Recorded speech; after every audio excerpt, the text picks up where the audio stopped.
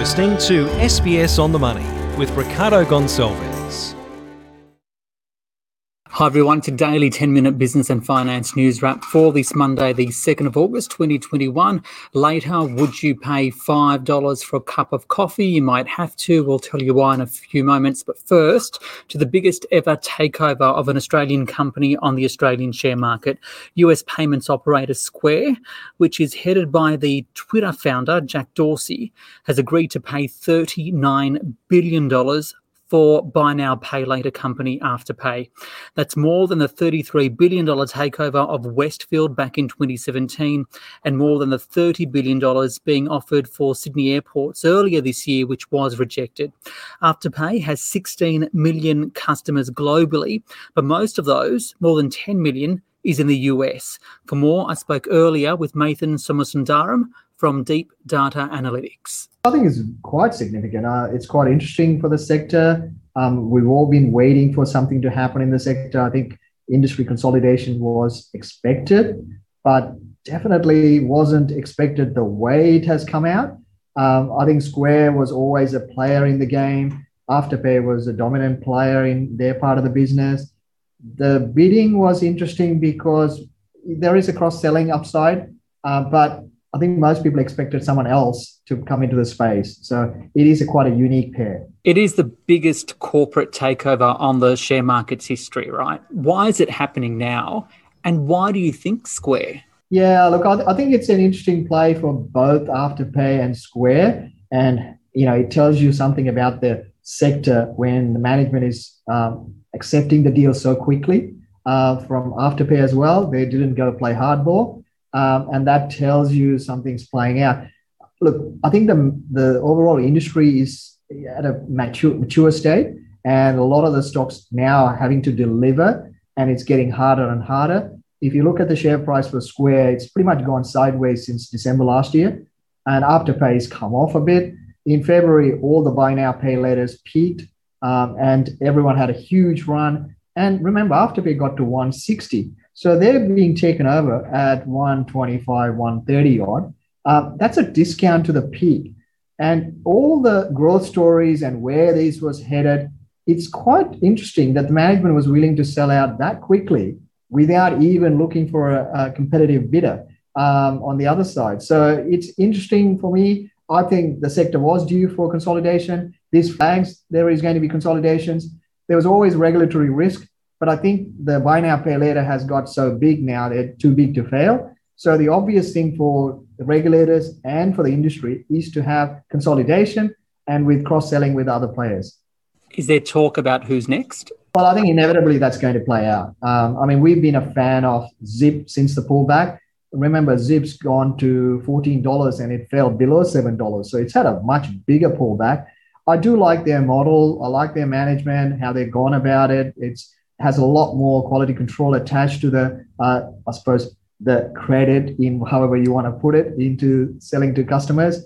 And so I would say there is going to be a play. I think the industry will go through more consolidation, and the cross-selling is the big thing. You want customer base, you need to acquire a lot more customers, and you need to cross-sell. So I'd expect other players to come in and look at who are the partners where they can link up and use the technology.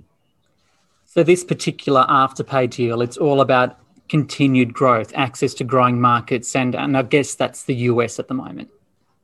It is. Everything heads back to the big customer base, and that is the US. And it also, because they are more of a point transaction-based model for Square, this allows them to add that extra feature into that sector. And the people who already have Afterpay, they can bring in their products. So the cross-selling is the huge thing. So that kind of makes sense. And the other thing I would have expected is other players in the fintech space where they would have looked at, instead of developing their own product, why wouldn't they just take out someone like an Afterpay or a Zip and just add it on to their feature, because it's already an existing product, the branding is already there. So I suspect the market will start to look at all the major players and say, who's the next one? Because I don't think the buy now, pay later players at the multiples they're in, it's really hard to see them deliver over the next 3 to 4 years being who they are. I think they need to be attached to some other platform player. And just finally, profit reporting season heats up this week. What are you expecting the themes to be? We've already had a bit of a play in the miners telling us what we are expecting and the US numbers coming through. Obviously, the most crowded trade in the world is the US techs, and most of them actually underperformed after the result because the expectations are too high and the growth outlook wasn't as good as what the market expected. I think that's going to be the tricky question for the Australian reporting season. I think the miners will do well because you're in an inflation trade, commodity prices are high, they should be doing quite well. And they've already given the quarterly, so there's no real surprise there. I think the industrials are going to be the tricky one because they're going to see higher costs and their growth rates are going to be a bit patchy with lockdowns and so forth. So I think the risk is where we're headed to the growth outlook statement and the cost statements. These are the key ones people are going to be looking at. And all the miners are telling us cost in labor and energy and so forth have been going higher and higher, and it's starting to bite in the margins. Mathan Somasundaram there from Deep Data Analytics, and we saw Afterpay shares up by 19% today. Zip stronger by 9%. All up, it helped the Australian share market to rise. The S&P ASX 200 gaining 1.3% to 7,491. That's a new record close. The market even reaching above 7,500 points briefly for the first time ever. And that wasn't the only place we saw some takeover activity. We saw some merger and acquisition activity in the oil space. For more on that, I spoke earlier with Tony Sycamore from City Index. Tony, the market's really booming today. A new record. Is it all just Afterpay or is there something else there?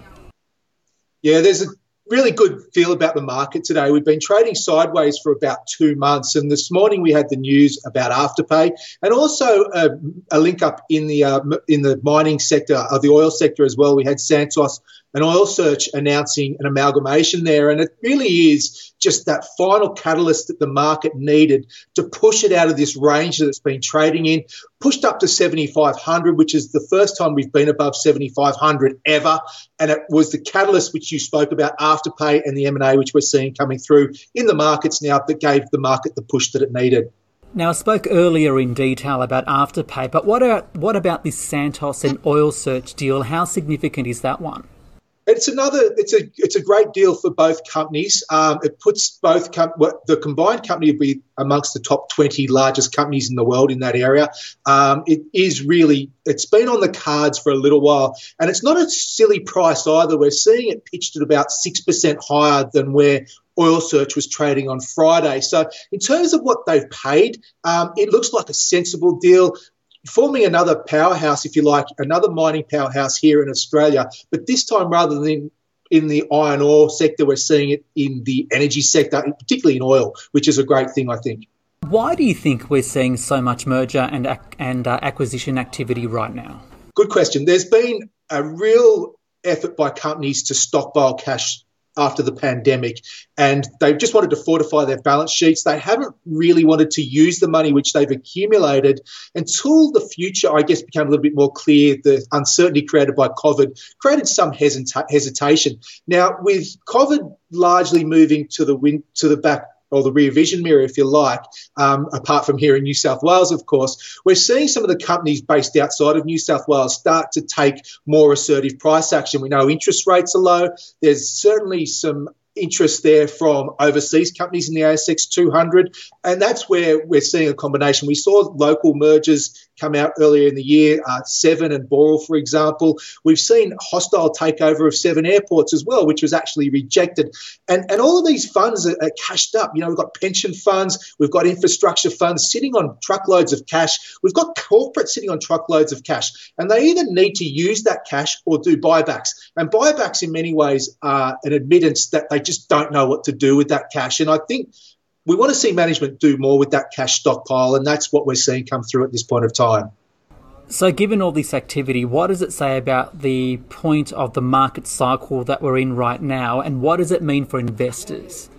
There has been some real ring the bell moments in terms of market cycles with big M&A coming through at the top of markets. But this time I think it's different. You know, we're looking at, as I said, cashed up companies. This isn't a debt-fueled binge by any stretch of the imagination. Companies are using equity. They're using script. It's not like what we've seen in the past. And when we look at how low interest rates are, when we look at how much cash these companies are sitting on, I think it's very different. You know, the first 6 months of this year, we certainly saw, a glimpse of what was to lay ahead. For the second 6 months of this year, I think we're going to see more of these companies looking to try and exploit opportunities between either like-minded companies or companies where they can see there has been some weakness created either through the pandemic or potentially they're looking at growth areas, particularly in IT and telecos. Tony Sycamore there from City Index. Now, are you prepared to pay $5 for a cup of coffee? You might have to in the new year. That's because the price of coffee beans have reached a near 7-year high, and that's on the back of bad weather in Brazil. For more, I spoke earlier with Rabobank's Carlos Mira. If you look at the futures market, which is a sort of average of Arabica prices, we are looking at $2 per pound. And that's 30% higher versus what prices were 1 or 2 weeks ago. And the main factor in the last week was a frost that hit Brazil, the Brazilian Arabica belt. Now, coffee trees are very susceptible to frost, and some trees can die, especially young trees. But also, what we saw across the belt is heavy defoliation, which is the major factor, and that will mean less production for next year. So do you think this increase in prices, is that likely to be sustained? So production is lower. So I think prices are going to be relatively elevated. I do believe coffees might come down, but I have to say, we have another frost expected in the coming days. We have to wait and see what the weather will be like. But also there are a number of factors that have been pushing coffee prices higher over the last year. We have seen a massive increase in shipping costs, particularly from Southeast Asia to different regions in the world in containers. We have seen 3 months or more of protests in Colombia that preventing coffee from being exported. The May monthly export volume of coffee was the lowest in 40 years. So those are huge events. Now, the export situation out of Colombia is getting better, but container shipping prices are still very, very expensive. We will expect a normalization, but it's not going to be immediate, maybe next year. So for the consumer and for the business operator that deals or uses coffee and coffee beans, what does it mean for them, do you think? Will businesses, for example, have to bear the brunt of these costs, or will the consumer have to pay higher prices for a cup of coffee? Well, that really depends on the brand and the power they have to pass on the cost to consumers. Now, if we're talking about packaged coffee sold in supermarkets, and if we're talking about the cheapest brands, then the cost of coffee beans is probably about 50%, up to 50% of the cost of the product. So because the price increase in coffee beans was so strong, it will have to be passed on to the consumers. It may take a little bit of time. Some companies are hedged, so they can weather the price increase for a little bit of time. And some supermarkets may actually, negotiate the price increase or ask that the price increase is delayed, but it will happen sooner or later.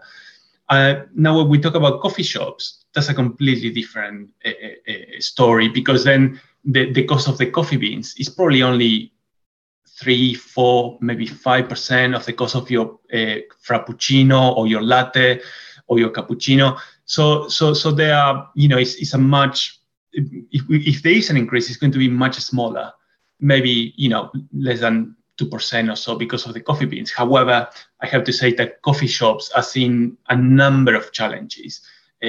Labor shortages, they are seeing increase in the price of milk, they are seeing increase in wages and so on. So it's a much more complex story. We may see some increases because of the coffee beans, but it's going to be very little. And if we take in consideration or focus on the fact that the story is about the latest issues we're seeing in Brazil, and that's one of the reasons why we saw the increase in price over the past 2 weeks, is that going to have an impact long-term on the quality of coffee beans? Yes, absolutely, because roasters may not get enough Arabica coffee beans from Brazil.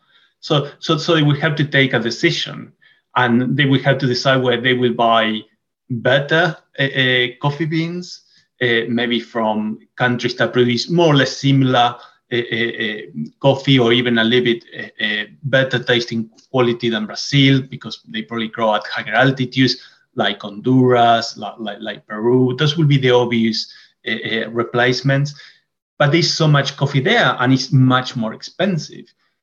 So some roasters may decide to go for lower quality beans, like, for example, Robusta coffee beans. I think the consumers are going to notice the difference.